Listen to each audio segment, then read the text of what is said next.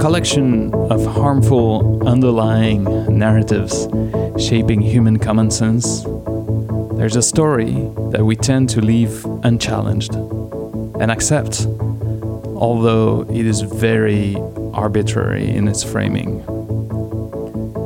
Here it is.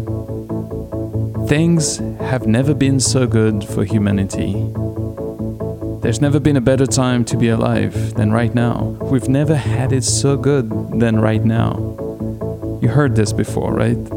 This couple of lines are very meaningful because when we accept this narrative as a truth, we open the door to a legion of story monsters that invade culture and society's common sense. I can see that you're running faster, running from some kind of disaster in your heart.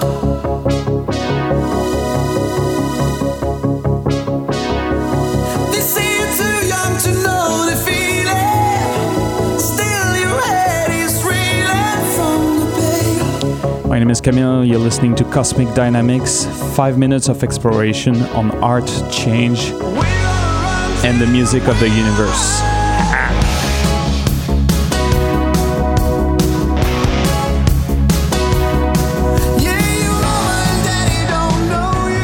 Ironically, I'm not even considering the COVID-19 crisis here. So we can imagine we're a few months back, if you want, when everything was normal.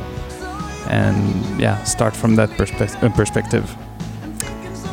For the simple reason that these narratives sometimes come from psychologists, Harvard professors, or the tech gurus, we take them in without even questioning them.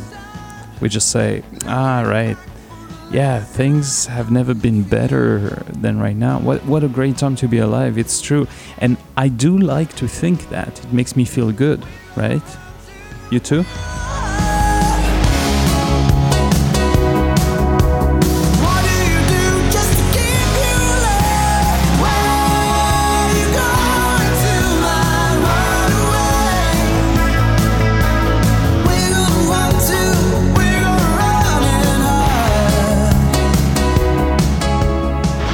Clearly, most indicators that are used are biased or framed in a way that benefits the speaker's business interests or their ego construct or their political campaign, or maybe it's just a way to feel good into denial.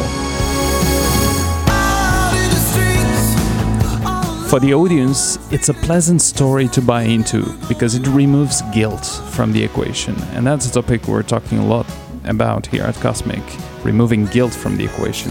This narrative does that. Meanwhile, most change advocates load their communications with guilt, right? So the story of there's never been a better time than right now becomes an underlying narrative that will make all of the next unfolding narratives acceptable. Whether you're talking about the labor market or science, medicines, vaccines, GMOs, whatever, right? It justifies all investments into doing more of the same.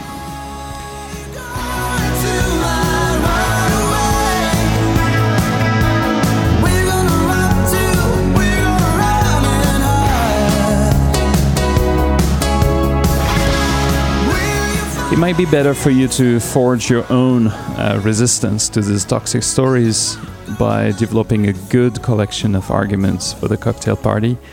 That's a good exercise to learn how to target toxic narratives and undo them.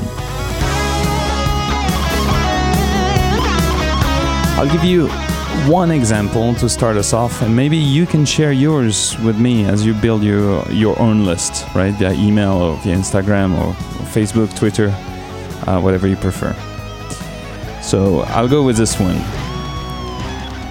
Life expectancy has never been so high. Well, here, the arbitrary framing is on what is considered to be life, right? The physical body only. The heart is beating. He's alive. Don't pull the plug yet. A dear friend of mine used to say, most people die before they turn 30. but they are not buried before they turn 80.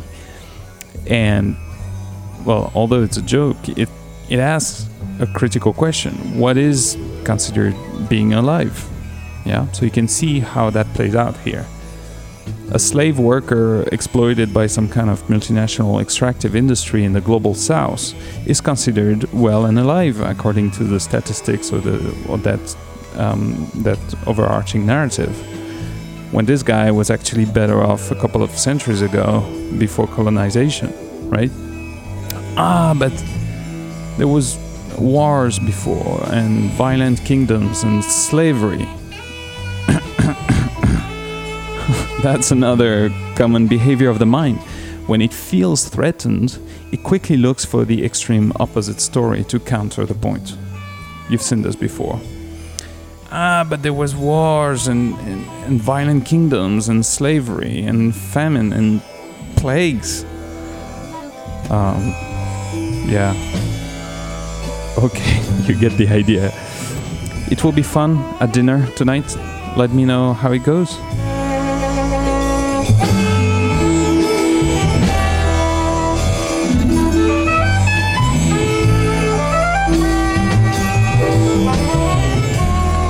And today I'm featuring the work of Scott Listfield, who's known for his paintings featuring a lone exploratory astronaut lost in a landscape cluttered with pop culture icons, corporate logos, and tongue-in-cheek science fiction references.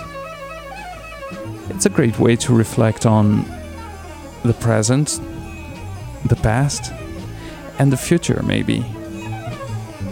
Remember, it all starts with the words we pick and the stories we choose to tell. Cheers.